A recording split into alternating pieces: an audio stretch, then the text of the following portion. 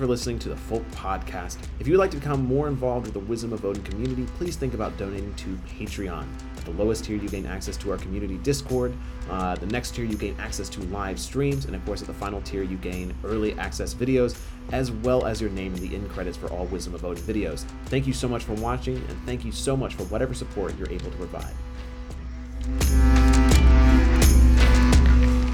Hello, my name is Jacob, and welcome to the 31st episode of the Folk Podcast. Today, we have a guest who I've actually been on his podcast now, which is the Oaks and Oaths podcast, and that's Ben, who also runs the Oaks and Oaths Instagram account. So I've been excited to get him on here because, ironically, I've only met Ben once in person nearly a year ago, and we've tried so many times to get back together. It just hasn't worked out, but we connected really well, and I think we've maintained a good friendship over the last year. But I'm excited to have him on the show. So Ben, go ahead and introduce yourself and tell everyone about yourself. Well, hello, y'all. My name is Ben Howes, and I am a Norse pagan. And I have been since 2018. So what happened for me was, like many folks, I grew up in, not many folks grew up in Ohio, but I grew up in Ohio. And like many folks, I was raised in the church. And from the time that I was a kid, I was always going, Mondays, Wednesdays, Sundays, pretty much three days a week. I even did Bible Bowl as a kid where I had to memorize the Bible and compete by like reciting back the verses. And that was pretty much like my competition, because I was also homeschooled when I was a kid. So that was what I kind of did to compete. Pretty nerdy stuff, but a lot of fun. But as I got older, just really kind of walked away from Christianity like a lot of folks have. I saw a lot of hypocrisy within the church, and I'm sure that y'all aren't a stranger to that. So I got kind of disillusioned. Actually worked for Southern Baptist Church as a graphic designer, because that's what I do in my profession. I'm a graphic designer and a copywriter. And I worked at this church, and we went to this mission trip to Peru, and it was an incredible experience. And what really struck me was that the native Peruvian people had their own like Inca faith that they still wanted to follow. And we were there to tell them that they needed to follow not Catholicism, which the Spaniards had brought, but the four spiritual laws of the Southern Baptist Church. And it just struck me as just like crazy that we're coming into this culture that's been there for hundreds of years and trying to essentially wipe it out so that we can essentially put up a spiritual Walmart in this unique and thriving local culture. So I got really disillusioned with Christianity at that point, became an atheist, actually, or an agnostic, because you never know for sure.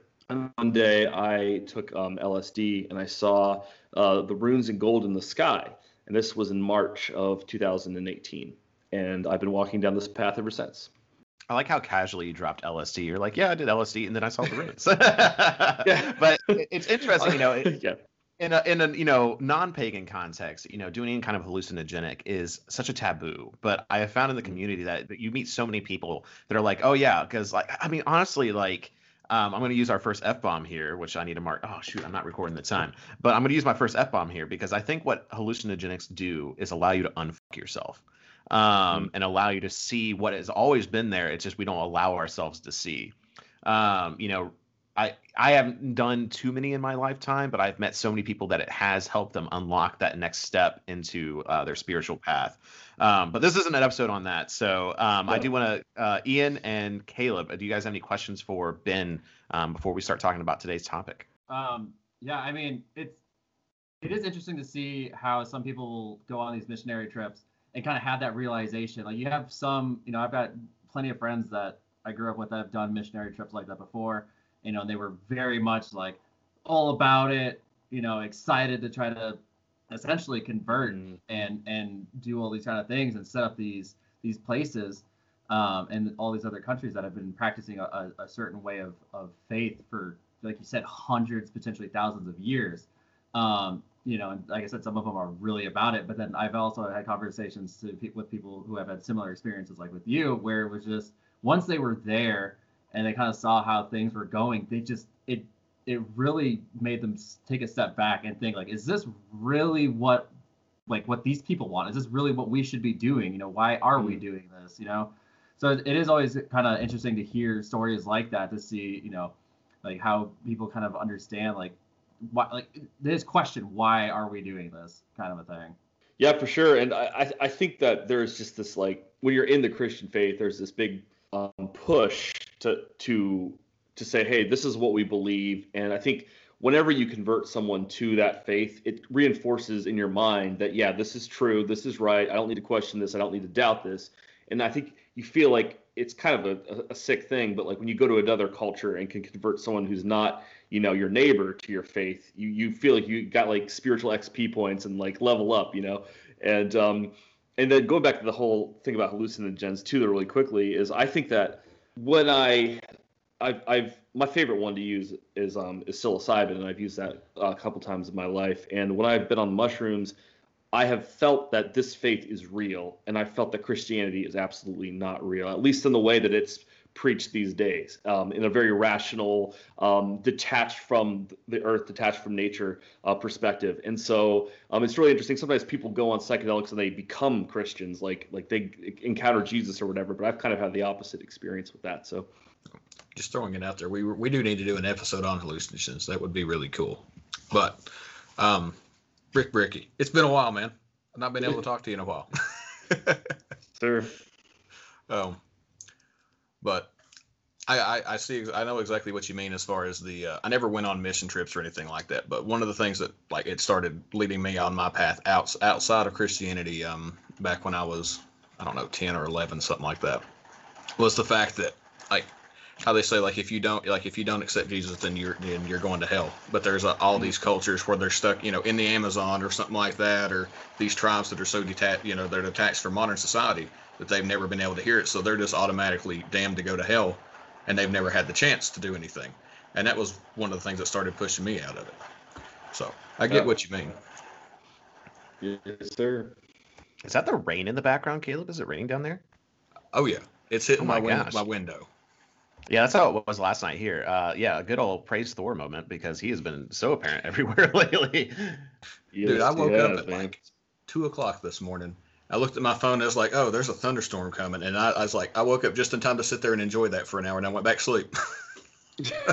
Actually, that's a good transition over to, you brought up Brick Brecky, which is funny because I haven't said that or thought about that in a while. But that is a good Thor experience. So actually, the first time Ben and I met in first person, and actually Caleb was there as well, was our midsummer gathering. He came down, we went to the gathering, and right away he picked up the drum. Like, we had bought a bunch of drums, and I feel like we were kind of playing around with them, but Ben picks up this drum and starts singing, like within an hour of getting there. And like, we got everyone in a circle, like tranced out of their minds, banging these drums. And it was kind of this theme throughout the whole weekend. And it really came to a precipice when we got to the point where, the storm was coming in from, just like the far distance. And then he went to the deck, and I don't even know how it happened. I just turned around, and there was just this army of people on the deck with drums, and they're singing as the storm is coming in. And it was just really like an epic moment. And we may or may not have damaged the deck a little bit, but if you're the Airbnb, I didn't say that. But yeah, no, it definitely, like, the deck was not secure enough for dancing, and I feel like that should have been clarified to us. But it did creak a little bit. And so he kind of got the name Deck Breaker, or I think someone looked it up in the Old Norse, was Brick Brecky. So again, it's like, it's crazy thing. Like, Ben and I have only met once in person, but like that one time was such a powerful experience that it just it's still lived on to the day. Yeah, that was so much fun. That was the midsummer gathering, and that's where I met Caleb. I haven't had the pleasure of meeting Ian yet, but I've heard so many great things about him. Same with Kristen. I haven't met her either, but I talk to her on Instagram sometimes, and that it's interesting too, because like you have the Instagram community and an aspect of things, but when you actually like put a face with the handle and the avatar, and you get to know the person, like in 3D instead of just the one-dimensional, two-dimensional aspect you see on Instagram. It's really awesome. And I think that's, kind of a nice parallel with paganism in general. Like, you can read about the gods. It's like going on their Instagram account and kind of following them. Or you can kind of, when it's storming out, when it's raining out, go out and hail Thor and make an offering and do ritual. And then you kind of get to know their personality in a three-dimensional way too. So I think it's kind of interesting how we interact with each other as humans is relatively similar to how the gods interact as well with each other and with us. So I do want to go ahead and start pulling it in because we're already getting close to the 10-minute mark. I feel like we could just catch up for a while, but we're not here just to catch up. We're here to talk about a topic. And today we wanted to talk about, originally we were going to talk about honor and reputation again, because that's something that been on his personal, his Instagram page is really big on, is promoting positive masculinity and things like that.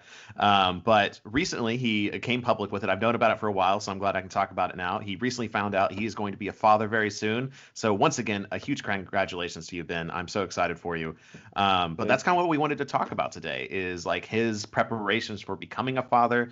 I'm soon wanting to become a father as well. I know Caleb is watching his daughter right now over the weekend. So, and Ian, I know you have, have worked with, I don't even, Ian, like, what's your situation? Like, tell us what your situation is. I don't know how to describe it. Yeah, I mean, so like I've been put in a father figure situation in the past. I do not have any children of my own, but I have been put into a position in the past where I basically filled that role to a certain degree.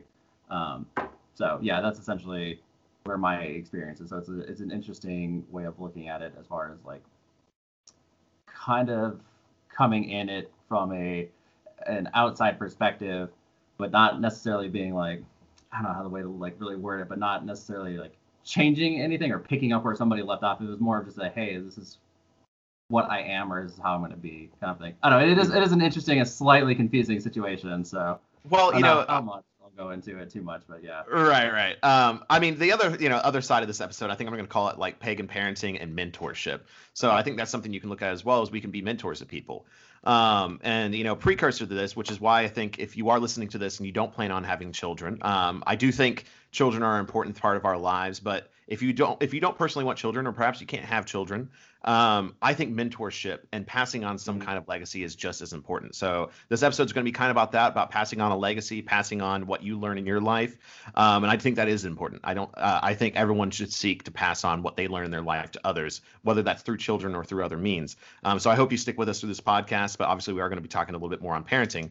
And with that, Ben, how are you feeling? Soon to be a father. What's going through your mind right now?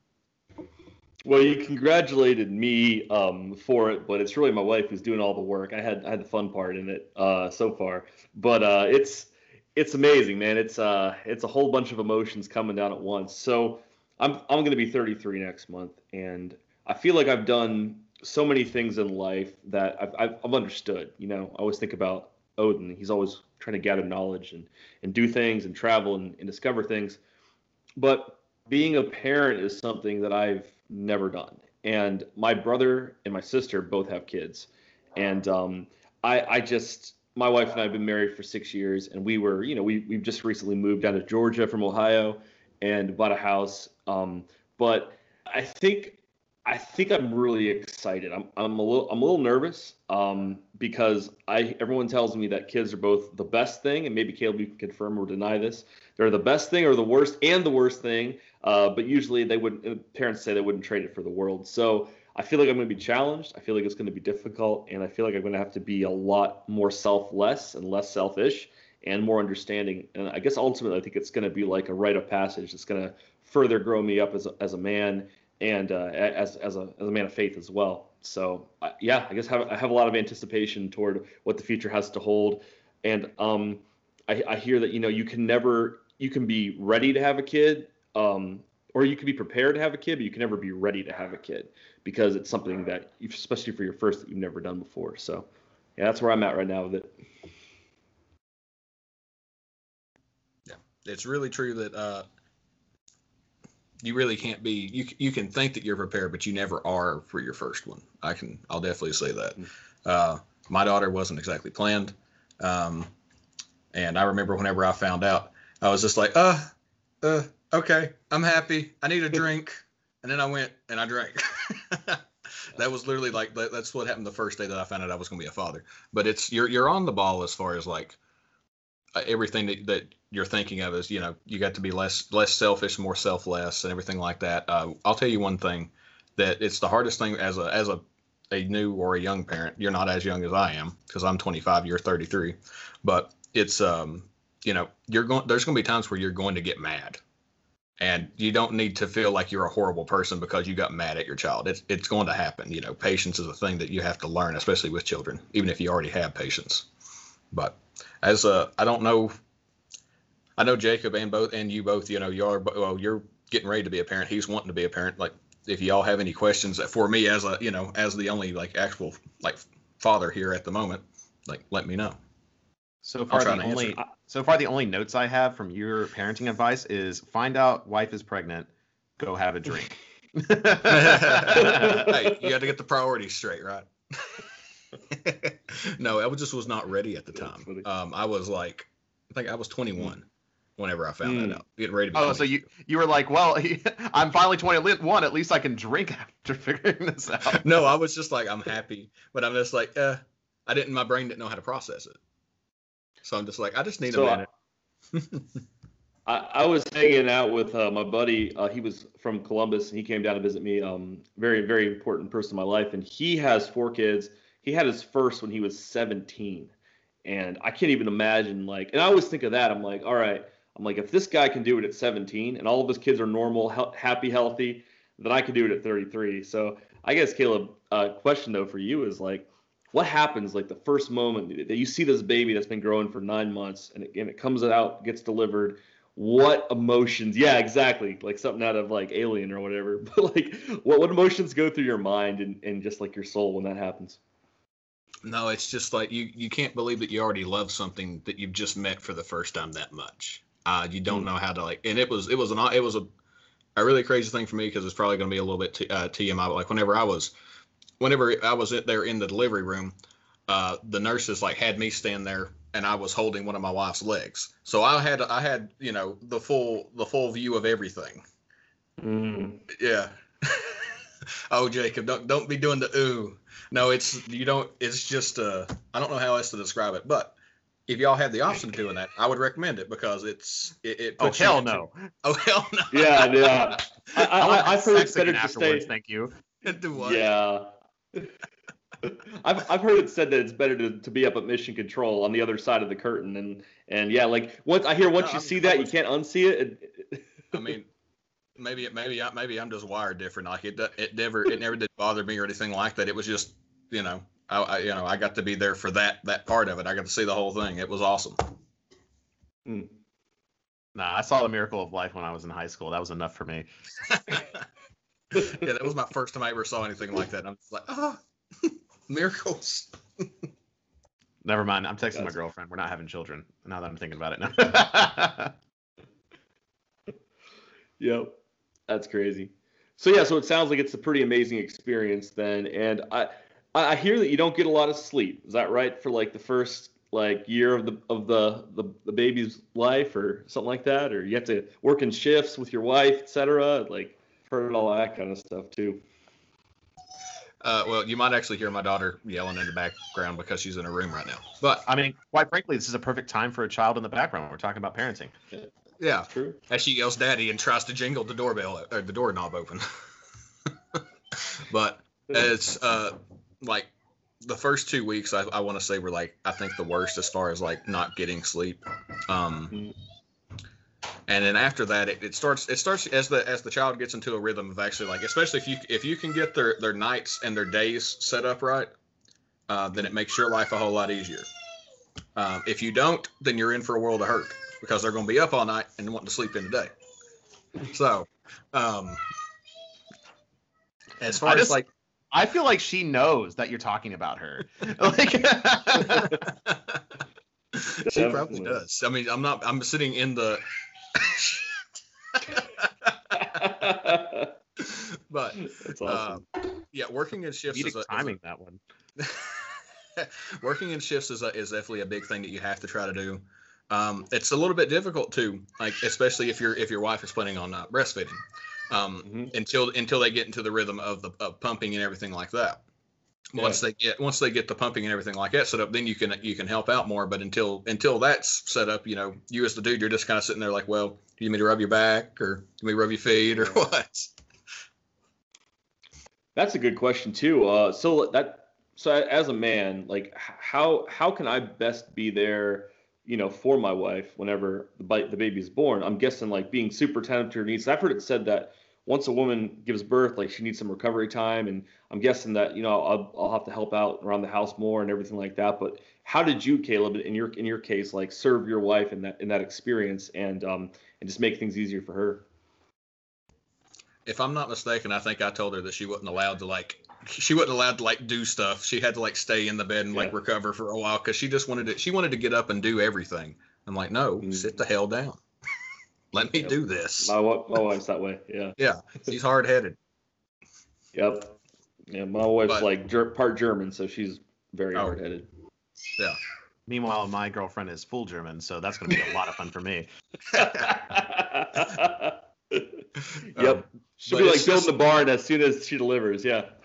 Yeah, it's just just do whatever you can for them. Try to make them as comfortable as possible. Everything like that. You really do have to be careful about like if they try to lift anything because especially if they have any sort of stitches, either from tearing a little bit or if they have a C-section, they have to be very careful about that because they can tear the stitches. So just do as much as you can for them. And there's no way that I can tell you what is enough and what ain't enough. It depends on your situation. Yeah. Ian, how you feeling over there? I can't see anyone's face right now, so Ian, how you feeling? Oh, good. I mean, I'm just giggling, listening to Caleb's daughter in the background a little bit here. But I mean, yeah, like for me, obviously, like I said, I haven't had any children of my own yet. So I mean, I've been around a lot of my friends that have had children and et cetera. And for me, it was, it's I've heard like a lot of the stories, kind of like what Caleb was talking about from my friends and some family members. My cousin, I think he just had his third kid now. He's a few years younger than I am, and he's on his I think he just had his third daughter. Yeah, he's got all girls. So, but yeah, it's a lot different, obviously, like coming into it from an outside perspective as far as with my situation, a little bit older child. So it was, obviously I didn't have to really deal with any of like the, screaming children, the tantrums necessarily. They're a little bit different level, I would say, as far as of experience. So it's almost like I skipped a lot of the, like the lack of sleep, the worrying about, all the extra things as far as like post-birth kind of a situation. So it's like I have an idea of what to expect, say like 10 years down the road. Whereas like obviously like with your situation, Ben, and with Caleb's situation, I haven't had that experience yet of the baby to toddler kind of situation. So it is actually pretty interesting to hear a lot of this stuff right now. So one thing I was actually going to kind of bring up, because obviously I'm at a different stage than, it's interesting. We're all actually at 4 different stages now. We have, someone that is on his way to becoming a father, an actual father, Ian, who's kind of in limbo right now, and then me, who is preparing himself to have children. I'm looking to probably, this is actually probably the most I'll ever talk about my girlfriend on the podcast. I am lucky enough to have found somebody who obviously knows what I do for a living, knows about the wisdom of Odin, but does not want any attention from it, which I perfectly love because it makes me feel more secure about our relationship. But also I do try to be a little bit more private about our relationship with one another. But something that I'm really excited for, and one of the reasons I'm really excited to be with her is the ritualistic spiritual prep there is to having a child. And I think this is something that I look forward to teaching as a father and as a teacher in the future. But there is a spiritual aspect to having a child, both in the creation of one and the birthing of one and then the raising of one. And I feel like that is something that is desperately lacking in our modern culture and society. And she's been able to teach me so much about, what we need to look forward to, what we need to do, how we need to do things, when we need to do things. And maybe in the end, it doesn't actually help, but it makes you feel better. Because, let's face it, certain people, they have sex once and boom, they get twins. Other people, they go for years trying to have a child and they aren't able to have one. And I think when you take those steps to, even bring in the divine, bring in the spiritual, I think it's going to make you feel more fulfilled. And I feel very confident now that, we're putting so much time into the ritualistic aspect of having a child and, things like that. It makes me really excited. And I know even through the birthing process, through the, her carrying the child and then having the child, we're going to bring the spiritual element that I really do think is desperately missed in our modern culture and society. I want to add to that, Jacob. I think that what it's done for me so far, at least, is that it gets me more in tune with the natural world. And it might sound kind of strange, but the reason I say that is because everything has a gestation process. Like all life starts from the earth or starts from the womb of some sort. The earth itself is essentially a womb in which all life comes from. And it's something that's very natural. I think we live in a world where, I mean, I know Jacob talks about this, we're so separated from the natural order, the natural hierarchy of things that, this is kind of a way of like when you got a baby inside, it's like a way of going outside in a way, because you're able to see this process happen in somebody that you love and take part in this like eternal and sacred rhythm of the creation of life. And so, yeah, I feel spiritually speaking that that's absolutely a powerful thing to meditate and think about, because it's helped me appreciate. We just got chicks recently, like, and they're just game birds and egg layers, but like I see them differently than I would have before my wife was pregnant. I see my dogs differently. I see people differently, and it's kind of a weird little switch. Yeah, and I agree. Like, I feel like there is, in our modern culture, there is a massive disconnect, I feel like, from the way that, communities and children were raised as a whole. I mean, nowadays, you have, my cousin's oldest is, I believe, I think she's pushing 4 or 5-ish, but she already knows how to use a phone better than my grandparents do. You know what I mean? Things like that. It is a weird like situation that we are in because of technology. It's easier for us to kind of hand our kids a tablet, or like they make kids tablets that are meant for most of them are meant for learning and picking up things like like kind of like the old school toys that we had. It's not a pull string that makes an animal sound randomly.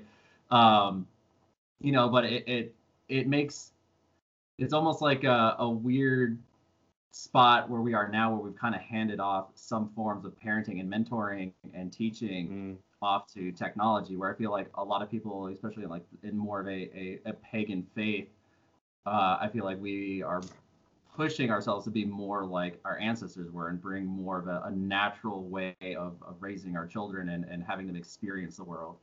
Because I mean, myself personally, if and whenever I do have children of my own, I mean, it's gonna be a lot like how I was raised. I didn't get my first phone until I was, 16, and they weren't obviously as prominent. Now it wasn't until I started driving. It was like, okay, my parents were like, you need this phone now. This is why you're getting it, only in case of emergencies, because you're driving on the road. It's not so much of a here you go, here's this phone, because it's just the normal thing you're doing. Yeah, exactly. So I'm very curious to see how a lot of children are raised in more of a more earth and bone kind of religion, like the North paganism is. Well, I think there's this duality to it, because I think in one side of things, I think parenting has never been easier, because you can throw a tablet at your kid and they're going to be entertained for hours. Put them in front of a TV, put them in front of a video games. Shoot, you don't really need, you just rotate them between those three things all day. You never really have to bother them. Then you get to send them off to school. I mean, but at the same time, it's never been harder to be a parent, because we don't have communities anymore. At least we don't have as strong as communities as we used to. Obviously, like a lot of my education comes from history. And a lot of cultural history, specifically Russia of all places. But one of the things, even all the way up through the 1950s and into the 60s, really until the Soviet Union, children were raised in the village. There was no really concept of parentage. This is a city modern concept of two parents raising a child. And now in our modern society, it seems like one parent raising a child is more common in split households. But 100 years ago, especially in places like Russia and in the small villages, you had a child, and then the village raised that one child, but they would also raise everyone else's children together too. It was more of this like community engagement thing, where it was just like, no one had ownership of their own kid. Like the village owned the kids, and it's, I don't know. I think there's something better about that, because it does. There's a saying. It takes a village to raise a child, and I mean, I think that is true. And I think that is something that is really exciting about paganism and the return to community and stronger small communities. Is that like I look forward to, I mean, shoot, Caleb, you already have a kid. I know Logan and Mary want to have a kid. Ben, you're about to have a kid. I know there's more people in this community that want to have children here soon. And so thinking that we have this tight-knit group of people that are going to have children together that we're all going to get to partake in raising, I think that it takes a lot of pressure off of my shoulders personally, being someone that wants to have a child, because I know I'm going to have community support. And I really do think that losing that community support has made people rely on things like tablets, TVs, and video games to really raise their children for them. So I'll speak to that too. It's something kind of an interesting anecdote, but so my wife was raised in Southern California by Pasadena, and her great grandfather came over from Germany and was a corn sale, like he was a corn farmer essentially, and so their family are all her grandfather, great grandfather. Their family always had this sense of community like that, and so where they lived, like everything around them was built up with a bunch of like condos and all these different houses, and became commercialized. Their house is the only house on their street that's still like in the 1920s style, like ranch house, like used to be an orange grove and horse farming territory out there. Now it's just urban sprawl and strip malls, but they still have horses on their land. They still got lemon trees down there. And what the coolest part was that my sister, or my wife's sister, is an identical twin. So they were raised on that property. Her grandma and grandpa lived in one of the houses. They had a carriage business, and her uncle and aunt lived on another house on that property, and her other uncle lived on another house on that little plot of land. So they all took part in raising all of their kids together. All three of those siblings had children, including my wife and her sister. And so one of the reasons that we moved down to Georgia is because my wife's sister has had her first child, and they live down here in Athens, and we moved down so that we could do the same thing eventually. And now I found out that we're expecting. And I want to share that story too, because actually how we found out that we were expecting has a lot to do with paganism, strangely enough. So I wanted to become a father for a long time, and like my wife finally got to the place where she was ready for it too. And so it tried for several months to no avail. And I had an oath that I swore to a friend of mine, actually my friend that just came down. It was a year-long oath, and it was from Yule to Yule, from solstice to solstice. So this year when I was going down to the Yule gathering for the South, this guy Matt, he carved these runes for different people, and he gave me an Ingwaz rune, and it just kind of took me back. So I'm like, man, like I've been wanting to become a father, and this is the rune of male fertility. And I'm like, this really means so much to me. I'm like, this has come at such a great time. And he looked at me, he's like, I just felt like the gods were telling me that I needed to give you this rune specifically. And find out I come back home after that. And on the 21st, on Yule, Yule's a long time, but like on the solstice, 1 year after I made my oath, I found out that my wife was expecting. And so to me, that was just this cool like confirmation that like the gods honored my commitment to my oath, and they're almost that year of keeping that oath has prepared me for keeping my oath to be a good father to this child. And again, I want to raise it communally, and I know my wife is like very against screen time for the kid, and we're out here in the country a little bit, so we're going to try to help with farm chores and around the house and with the chickens and all that good stuff too. Sorry, I've been quiet, guys. I've been trying to deal with my daughter. I tried to bring her out so she could say hi to everybody, and then she decided to throw a fit because she's not had a nap yet. So you may be able to hear her crying in the background now. Parenting. Yes. This is what you all get to look forward to. But I really like that your wife has had the community aspect of being raised like that, because it's like I want to say like my family has a little bit something similar to that, but it's like it was just we had like a bunch of cousins that like lived really close to each other, and honestly like the way my family is set up, like I have cousins that were 20 and 25 years older than me, so I grew up calling them my uncles, and they all like took part in like helping raise me and stuff. Like when I would go over to my grandparents, it really dropped off after I got to like I think 8 years old is when we moved like 2 hours away. But up until then, I had that sort of environment, and it was amazing. You always had some, you needed this right here done. You go talk to him. They'll help you. So one of the things that I look forward to, and something I've actually even told my grandfather, because I know my grandfather, my dad's side, well, he's my only remaining grandfather, is worried that his time is limited. He's getting older. I think he's 74, and his father died at 71. His grandfather died at 72. So he just feels that his time is closing in, and I can tell that he is upset that he may never get to meet my children, or at least be remembered by my children. I can tell that weighs on him at times. And I told him once, I was like, you never need to worry, because I'll tell them stories about you. And I think that's something that I really look forward to, because my one grandfather this past Ian and I actually were just talking about it. He went, was in war in Korea, and it's not a pagan story by any means. He was a very devout Christian man, but he carried a Bible all the way through that war, which had also been carried all the way through World War II and World War I. And so that Bible is still in my family, and it's still a part of my family and my history. And so I look forward to showing them that a beat up, old, blasted up Bible and saying, this is something your grandfather did that you don't know, and telling them stories and really honoring the ancestors. And I feel like this is something that, I don't necessarily feel right about having a shrine to my dead Christian grandfather or trying to venerate him. I feel like it's a disrespect to his beliefs, but I think it is an honor in his beliefs to teach my children about him, teach them about how much of a kind man he was, that he lived through a war, went through the death of one of his sons, and continued to provide for his family. These are important stories I look forward to telling my children. And really start bringing back, good and true natured ancestor veneration. So yeah, it's kind of interesting that you said that about like your grandfather, because I mean we were talking about it earlier. Like you said, my grandparents just left this morning. They came by. They were coming up from visiting my grandmother's sister in Phoenix, and they were passing by. And I haven't seen them for like going on 5 years now, and they're in that same kind of situation where they know their time is relatively numbered. So they ended up passing on to me a bunch of really old photos of, my dad, my uncle, various other, old photos of them, my great grandparents. I mean, some of these photos are super old, very black and white, like original kind of like the big massive box flash style photographs. And yeah, I feel like there's almost a loss.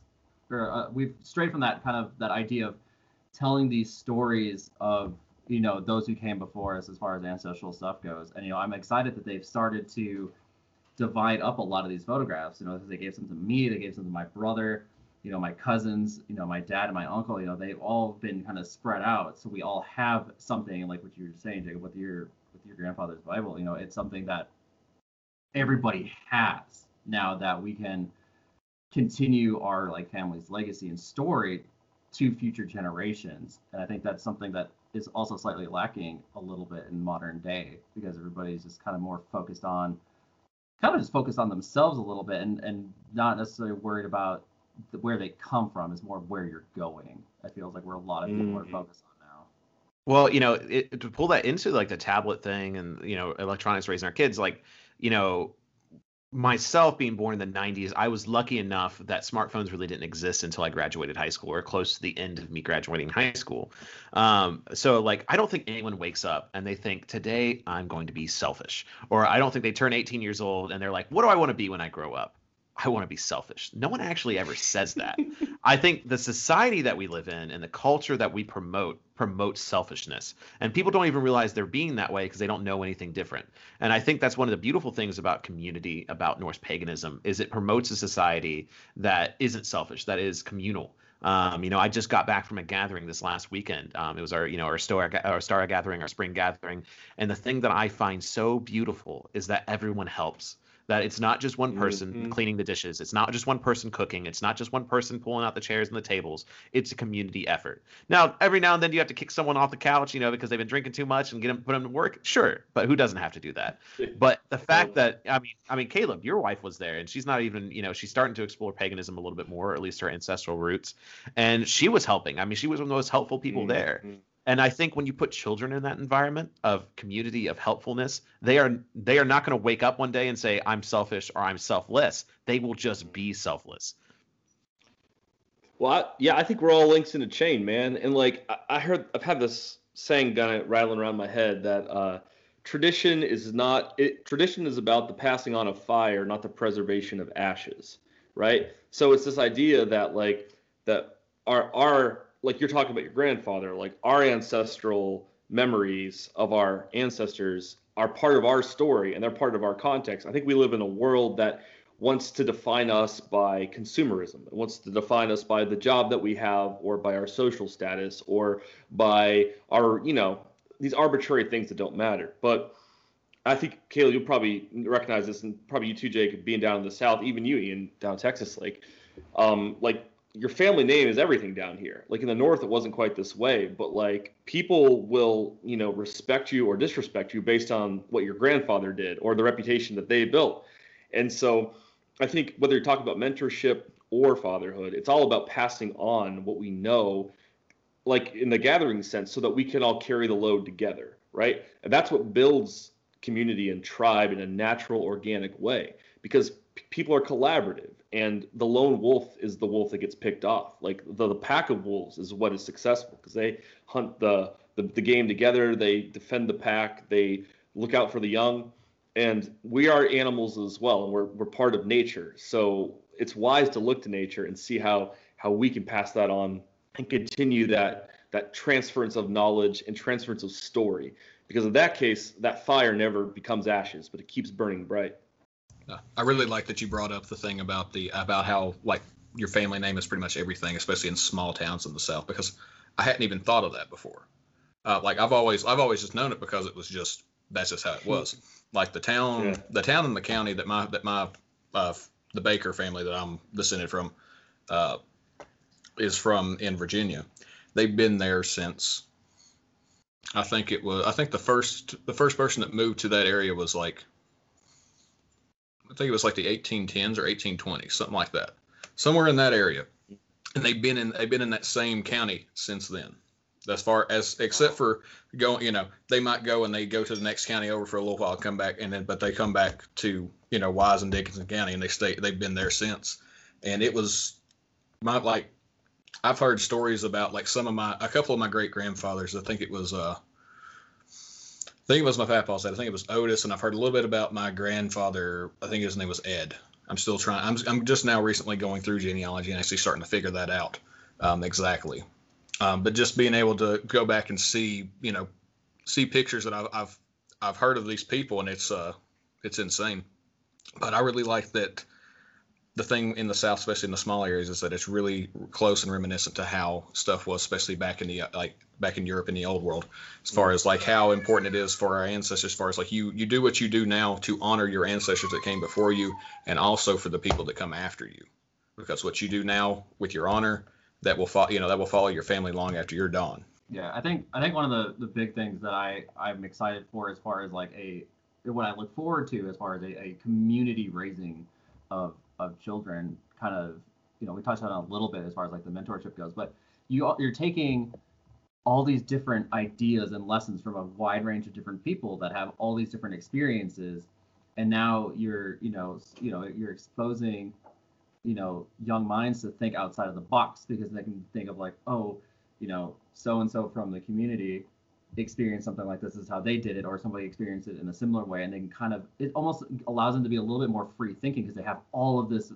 experience and knowledge that has been passed down to them through various people and ways that they experienced it, where they can make, I feel like, a better decision for themselves, instead of being like, this is how my mom and dad did things, so this is how I will do things, which I feel like is something that is very common nowadays. I have friends of mine back in Minnesota, where I grew up, that their family thought a certain way, did a certain thing, and in a way, yes, they are honoring their family lineage, doing a lot of the farming stuff, but they've never, but the mindset of the way like they think about the world has not changed. It has stayed the same as their parents and their grandparents before them, and etc. And I feel like because of that, it has caused people to be a little bit more, I don't want to say self-centered, but it doesn't allow people to really think outside of the box and think for themselves. I think raising children in a community like that, or even young kids in a mindset like that, you have so many different experiences and outcomes of situations that they can kind of put their own pieces together and really figure this stuff out for themselves. I'm really glad how we had this conversation today, honestly, because I've had a couple really good epiphanies while thinking. I think what you're looking for is that people don't think beyond their own selves anymore.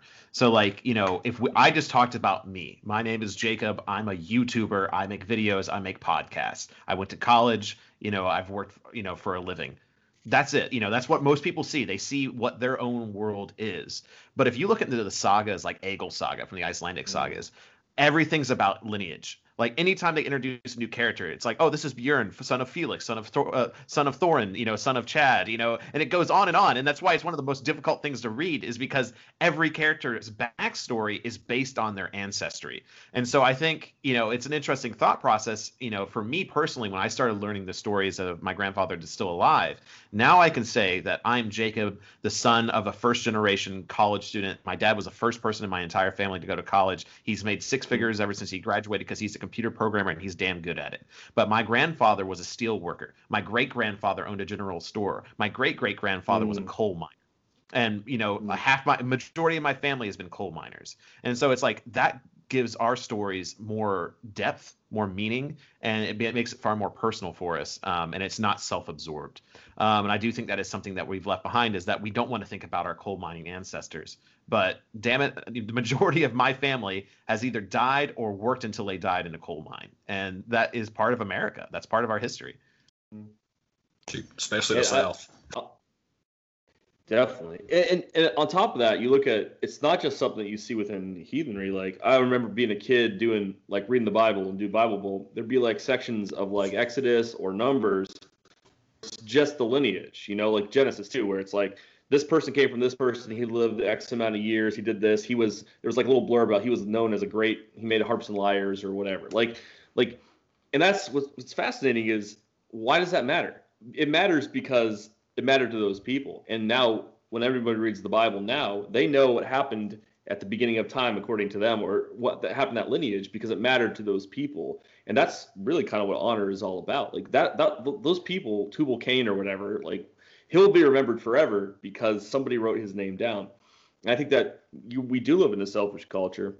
And when we honor our ancestors, and Jacob, when you talk about your grandfather, great grandfather, that brings our memory back up. And that, I believe too, I think the reason that this is so important in all these different religious and tribal structures is that I believe our ancestral spirits, they go into the mound, or they're in hell, like the good hell, not the Christian hell, or maybe some of them are even in Valhalla or whatever, but like, they're still around us, they're still present. And I believe that they receive honor when we recall those stories, and they are near to us when we speak of them. Just because if someone's talking about me, I want to hear what they got to say. And I feel like it's probably similar with our ancestors as well. Well, I think, to bring it back to what I said at the beginning, for those who are listening who potentially can't have children or don't want children, at least continue the chain somehow. It doesn't need to be through children. It needs to be through your legacy. Who's going to say who you were and what you did? Because like it says in the Have 'Em All, only thing that stays on this, in Midgard after we die is our honor, our reputation, who we were. But yeah, it's like, so let's just say you are, a guy, you're in your 30s and you've decided I don't want children. That's fine. But what have you done in your life? Oh, well, I've accomplished this, that, and the other thing. Okay, who's going to remember that? And that's what you need to figure out, for the rest of your life, is who is actually going to notice it? Who's going to remember? Are you going to pass it on? Are you going to adopt a child? Are you going to mentor a child? Are you going to mentor somebody else? Are you going to start a business and mentor a series of, different, rules and regulations that embody who you are, and you leave a legacy of a business behind? I do think that anyone who doesn't seek some form of legacy is going to wake up in their 50s and 60s and realize that they're not going to be remembered. And I think that's going to be the most haunting thing that will ever be with somebody. Yeah, you also, like, when you come down to the South, you see a lot of memorials to people too, right? Whether they're war memorials or just memorials commemorating great people or whatever. I think a lot of people will look for that. They'll, especially rich people, they're like, okay, I got all this money. What can I do with it to be remembered? And some of them will, buy a park, or they'll buy like a stadium or something like that. But who are also remembered are those, who build word fame, as Havamal talks about. and whose kids reflect well on them too. Like a kid is a living memorial to their father or mother once they're gone, and they embody and they carry that person's will forward, that person's honor forward. So yeah, I mean, and I would say too, like the people that hit like midlife crises, middle of their life, a lot of times they do that because they've been chasing after, the brass ring on the carousel or whatever. They got the golden handcuffs tied on, and they've so bought into this idea of me being successful, being powerful, being important, that they hit middle age and they're like, I'm not as sexually potent as I used to be. I'm not as attractive as I used to be. I've spent all my life doing this. I gotta go chase it and feel like I did when I was younger. But I would say the wiser man says, instead of trying to chase the thrill of his youth, he hits middle age and is like, what can I do to pass what I know on? What can I do to become more useful, to become a better mentor, friend, father, brother, son? And how can I synthesize and give that to someone else too?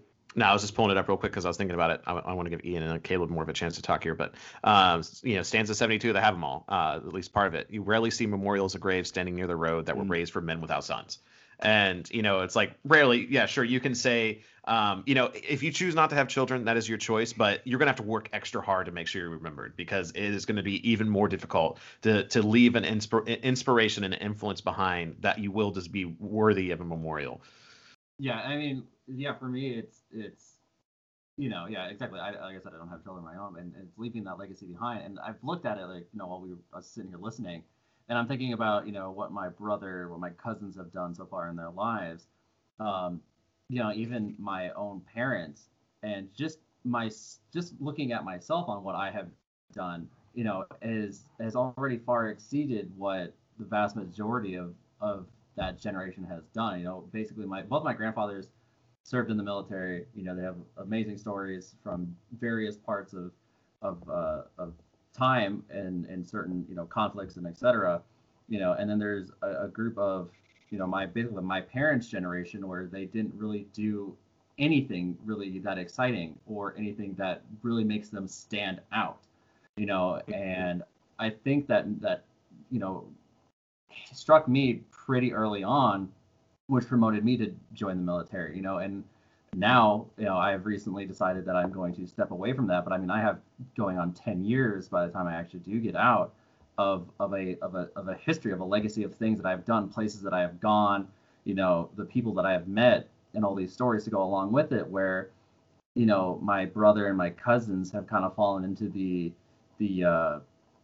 trap of, I have to go to school, be extremely successful through school and a job and et cetera like that. And then, they really don't have anything other than that, and it's almost kind of sad to look at it, where it's almost two generations worth of people that don't really have anything to hold on to, and it's just, yeah, it's kind of sad where, one of us has something to really pass on.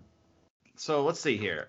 Is there anything else we want to cover in the last 10 minutes of this podcast that we think is, either thoughts we've had on parenting, thoughts we've had on legacy, or anything we want to pass on to the 40% of viewers that actually listen to the very back half of a podcast? I mean, hey, I would actually. Oh yeah, go ahead, Dave. Oh, okay, yeah. I was gonna say. I mean, one thing that I've failed to do early on in my life, and I feel like I'm starting to make up for it, is honestly just journaling. So many of our ancestors, like my great grandfather, I mean, great times like 5. I was talking to Jacob about this. My family has kept a journal that he had on him from the early 1800s, pre-Civil War era, where he has kept track of his legacy as being started out as a journeying preacher, a traveling preacher, where then he decided, well, I can't make money doing this. His traveling partner that he was traveling around the upper Midwest with was a traveling livestock veterinarian. And he taught my grandfather all of these things and tools of the trade, where he decided, well, this obviously makes money. This is going to put food on my table. So he started doing that. And he has documented, just years and years of his life of being a traveling veterinarian. And, I feel like that's something, it's a little bit easier for us in the modern age, where, we can do stuff like a YouTube channel or Instagrams and things like that, where they'll potentially last, far beyond, our lives. But I also think, like, just keeping some sort of a memoir or a journal or something like that will kind of give your future generations something to look at and look back at and read about. I think that's something, if you don't have children, or if you're not, don't want children, or whatever your situation may be, I think writing, your own personal memoir might not be a bad idea to keep something for you. And keep something physical as well. Like if you type it in the computer, that's great, but make sure you print that thing off because you never know what's going to happen. Majority of the Wisdom of Odin videos are kept on YouTube. And they're also stored on a hard drive. But like if something happened to YouTube decided it was going to close its doors. Luckily I have the hard drives, but boom, those hard drives disappear. What do I got? I got nothing to show what I've done in the Wisdom of Odin. Same thing if you kept a journal on your computer and I've had many computers crap out in my day. That computer craps out, it's not backed up to the drive or whatever. There goes your history. So make sure you're printing physical copies off of things that you write digitally. And I'll add too. That's really good advice. But also, I think if you're listening to this podcast and maybe you're younger and you're like, well, I haven't done anything that amazing yet, that doesn't mean that there isn't something that somebody needs to know. Everybody's good at something, and like mentorship, even if you're like in your teens and you're like, well, I don't want to be a father for a while, you can kind of prepare for it by passing on what you know to someone. By offering to help someone, by learning from someone, and then passing that what you've learned on to somebody else too. It's really something that you don't have to wait to do. It's just something that you have to do. And the more you do it, I think it just becomes more and more natural. Because I mean, my little brother is here, and I help him with stuff all the time. I hang out with a lot of younger guys, go to the gym with them and stuff, and I teach them. I've taught them how to box. I've taught them how to roll paint and everything like that. And it feels really good to do that because someone took time to teach that to me, and I'm taking some time to teach it to them, and I know they'll take time to teach it to someone else too. And I mean, really, that's kind of the same concept of fatherhood. So even if you don't have kids, you can kind of be a father in a way by being a mentor, by giving your wisdom to someone else and making their life better as a result. Just real quick on one last thing on like the whole legacy thing that we've been talking about was I'm really happy now that I'm going back and I'm learning about my family's history and everything like that, so I can pass that down to my children, because I never knew anything past like my great grandparents other than just like a name or something like that, but I never knew anything about them. But that's one thing that I really love about the community that we have is that I know long after we're gone, there's still going to be stories told of everything that we did here at the beginning of everything. I mean, everything that we're doing just in this last year. I mean, it's going to be remembered and immortalized, especially in the chronicles that I think it's Heath that he's writing those. But especially with the if they're going the route of like you can't have children or you don't want children, mentorship. It's a wonderful thing that you can do to pass on your knowledge, because that'll save the person that you teach that so many years of trial and error that you had to go through to be able to get where you are. So yeah, to cap it off on my end, I think I'll leave it with my Uncle Greg, who appears in a couple of episodes here and there. But he is a Christian by all means, but he is a Bible Christian, not a church Christian. He kind of has read the Bible a few thousand times probably, kind of has his own thoughts and his own way of doing things. And, I respect him because he respects my beliefs and I respect his. But one of the greatest influences in my life was when he started opening up to me about the world beyond, the four walls I was raised in, because he has lived so much life. He was a hippie. He was in a biker gang. He has studied things like the Illuminati, conspiracies, aliens, Bigfoot. Like, he is the conspiracy theory uncle. And when I turned about 16 years old, he started opening up to me about this stuff. And I don't think he ever wanted me to believe it, but he wanted me to know that there was more than I was being shown. Because I was raised in a very sheltered household in the sense that we didn't leave our small little perfect town that never had anything bad happen in it. We went to the same church for the longest time. And I think the greatest blessing my uncle could have given me is to open my eyes at a young age. And it wasn't like he sat me down and unloaded it all on me in one sitting. It was just like, as soon as I turned 16, we would have these talks till 1 or 2 in the morning.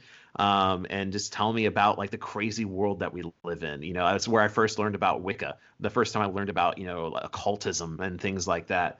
And it's like, I don't know, like if I didn't have that, that eye-opening experience, I may not be on this podcast right now. And my uncle does not have any children of his own. And so I know that when he dies, I'm going to get like everything, like all of his weird witchy books, all of his weird occult books, all of his like dissertations on the Illuminati and all these things. And it's like, I'm honored to get those things. And he was able to do that with someone that wasn't his biological son. But I know very much that, he has taken on a mentor role, if not a slight father role with me. And it's been an honor to learn from him and just learn his crazy stories. Jacob, do you think there would even be a Wisdom of Odin if it hadn't been for your uncle? Probably not, because he's definitely like what's made me weird. he taught me to embrace my inner weirdo for sure. That's a pretty powerful testament to the power of passing something down right there, man. Can't think of a better way to end this. Oh yeah, for sure. And I can't wait. I have two nieces. One's 14, almost 15. One's 12. So as soon as they hit 16, it's time for the tinfoil hats to come out, kiddos. So, gentlemen, podcast 31. It's coming to an end. But Ben, thank you so much for being our guest. I feel like you just became a part of the podcast really quickly. It's been a true joy to have you on here. But where can people find you? And you had a podcast of your own. What do you got going? Dude. This is your spot. This is your spotlight. Promote yourself. All right. Well, I again, it's not really about me. It's about the movement. It's about what people are doing. But if you are interested in seeing what I'm about, I'm on Instagram at Oaks, OAKSANDOATHS, Oaks and Oaths. Also have the Oaks and Oaths podcast where I have interviewed Jacob, and I'm working through rune study, and I've done some stuff with just like some insights that I've had on paganism, such as can a pagan and a Christian get along. And I'm not going to give you the answer. You got to listen to the podcast, but that's just me. And appreciate a follow if you want. And I'm just like anybody else. I'm just trying to figure it out, live an honorable life so I can die an honorable death. And again, pass down what I know. And hopefully it's useful for mainly men that are pursuing a positive masculine experience as opposed to just reacting against the cultural zeitgeist like so many people do. I think men need to be builders, and they need to shine like the sun instead of being a black hole that destroys everything around them. So that's kind of what I'm all about. So are you going to make like 20 episodes before your child is born so that way you can like still have the podcast going? Yeah, I got to do that. I've been slacking on Instagram and podcasts. I've been so busy at the new place, but yeah, I'm excited to get back to it here soon. That's a good idea, Jacob. Just kind of backlog it. So. Like as a full-time content creator, I'm thinking about that. Like there's a chance that next year I will be having a child. Like, March next year, it could happen. And so I'm sitting here like I'm going to have to make like 20 videos before that kid comes out. That way I can just like die and not have to worry about videos for a long time. It'd be a very good idea if y'all do that stuff. Just say. Yeah. Cool. No, I'm just going to toss it off pro her. tip. Like, thanks, Coach. What? She comes out of hospital. Here's baby. Raise baby. All right. I'll go back to work. Goodbye. I got to go to the bar. Well, thank you so much for having me on, guys. This has been a lot of fun. I feel like it's been less of like an interview, more just like a roundtable discussion. And I've benefited from hearing, especially Caleb, going through it, and just kind of also Ian and Jacob. So thank you all for having me on, and hopefully this won't be my last time. No, and hopefully we'll see you here soon. But anyways, we need to end this podcast. Another one to film. So everyone, thank you so much for tuning into this episode. If you want to be on the Folk Podcast, please email us at thefolkpodcast@gmail.com. That's all lowercase, thefolkpodcast@gmail.com. Or if you would like to talk about a topic with us, please email us there as well. But until next time, until the hall, skull. Go. Let's go. Oh, that was some cold coffee. Oh. Good.